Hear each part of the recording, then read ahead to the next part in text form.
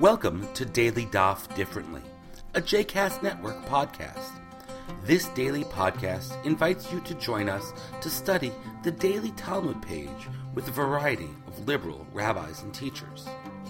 For more information about Daily Daf Differently, please visit jcastnetwork.org/DDD.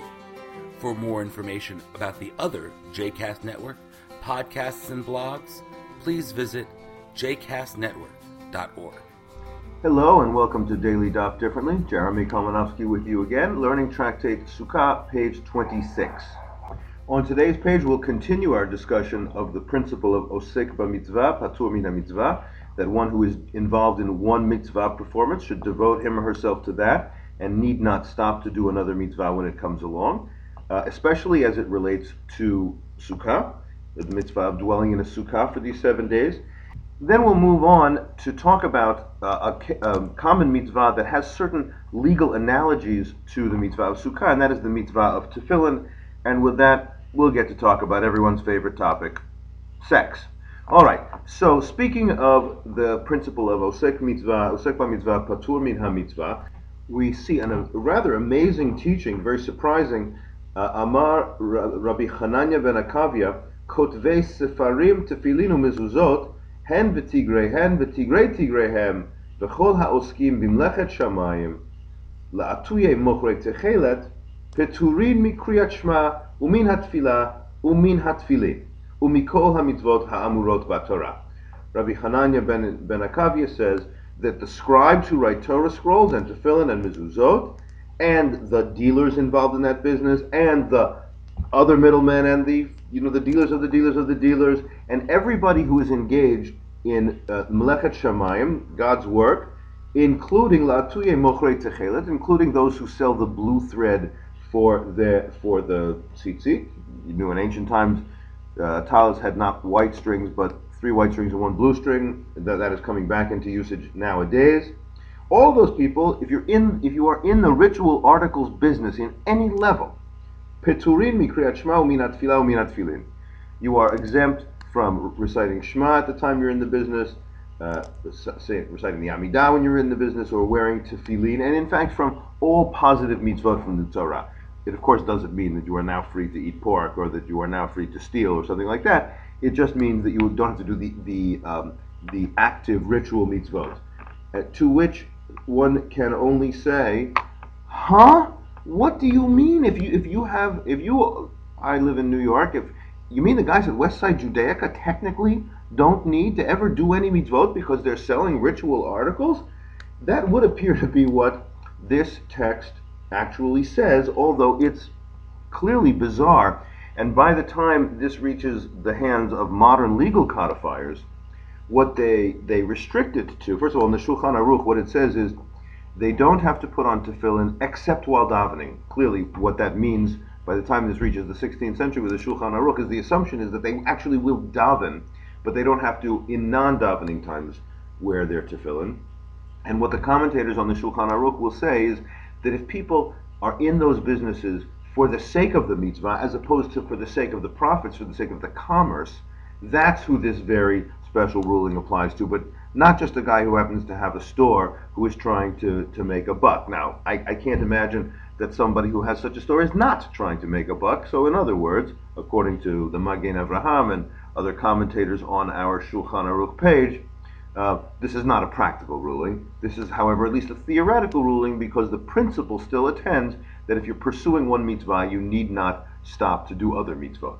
So I guess what you'd have to say is that the Chabad guys, the Lubavitch guys who stop you on the street to ask if you put on tefillin, they themselves don't necessarily have to put on tefillin, because their whole job is helping you do it.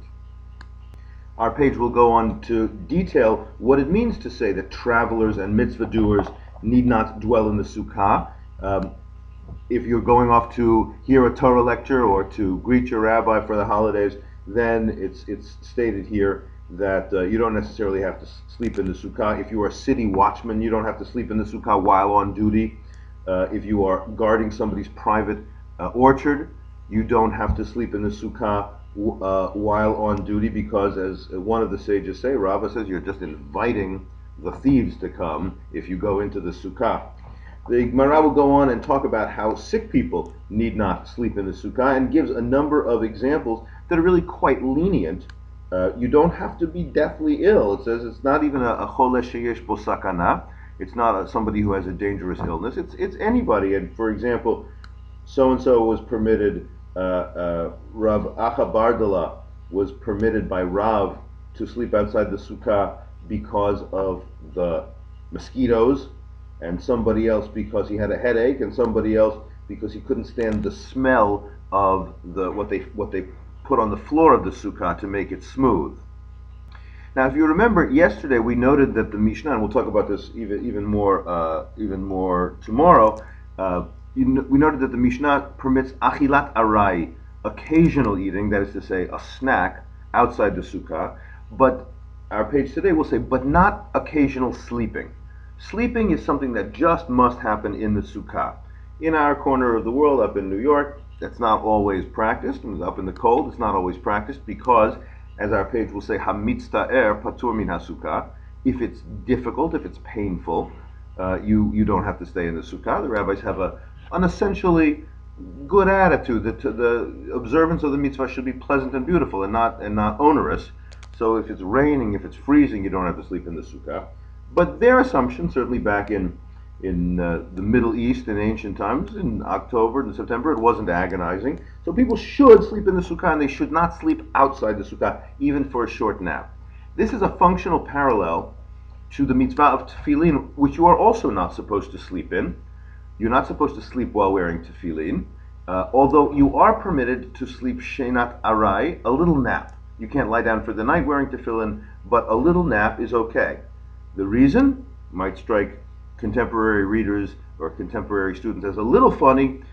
You're not supposed to pass gas while wearing tefillin, and if you sleep, you're out of control of that particular function, so you're very likely to pass gas. Oops, excuse me. But if you only have a little nap, we can assume that won't happen. At the bottom of Amud Aleph, on the A side of the page, we'll get a little bit more specific and tell three different occasions.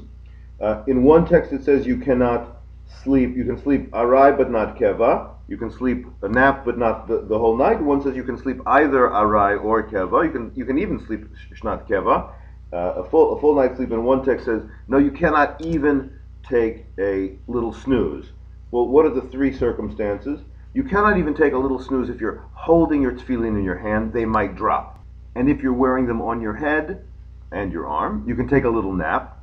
And if you take them off but put them underneath a little scarf, a little cover, you're not actually technically still wearing them at all, but then you can go ahead and sleep, because as Rashi says, people have to sleep, and lo nitna Torah lemalachei hasharet. The Torah is not given to angels; it's given to embodied human beings who need to sleep once in a while. So you should go ahead and sleep with them under a cover. On the bet side of the page, the theme is continued, and we learn that in the name of Rabbi Natan, if you're going to take a nap, you can but need not remove your tefillin, and if you're going to sleep for the night, you must remove your tefillin. Rabbi Yossi says, if, however, we're speaking about a young man, whether for a nap or for the night sleep, certainly must remove your tefillin. Why? Well, we learn that young men with their wives, whether for naps or for the evening, are likely to find themselves in sexual situations, and the yavo lidei hergel davar, they are going to behave as people behave, so you must take off your tefillin. There's a concept called balkari, which is somebody who is a man who's had a seminal emission, and the rabbis are divided between whether or not someone who's had such a seminal emission should do ritual actions. The halacha is that having an ejaculation doesn't necessarily prevent you from doing ritual actions, but that taking a stringency on yourself after such an event is a really desirable thing. Maimonides, several hundred years after the Gemara, will write that he's impressed with Muslim people who take that very practice, but it's not strictly speaking a rule. But our page says, let's say you forget, and you actually do have sex while wearing tefillin. Tanu Rabbanan, shachach v'shimesh mitato batfillin. You went ahead and did it while wearing tefillin, had sex. What do you do next? Eino ochez lo baritzua velo beketitza. You shouldn't, at that point, touch either the straps or the boxes, the cubes of the tefillin themselves. Ad she'itol yadav. You should go wash your hands, v'yitlem, and then you should take them off. Mipnei shehayadayim askaniot hen, because hands are active. That is to say, you've been touching each other in all the most intimate places, and so you shouldn't now touch your tefillin after sexual touching. Okay, an interesting page today. Look forward to studying with you again tomorrow. I hope you've enjoyed today's episode of Daily Daf Differently, and that you'll join us again tomorrow for a new page. The music at the open and close of this episode is Ufros from the Epichorus album One Bead, available on Bandcamp, iTunes, and Spotify.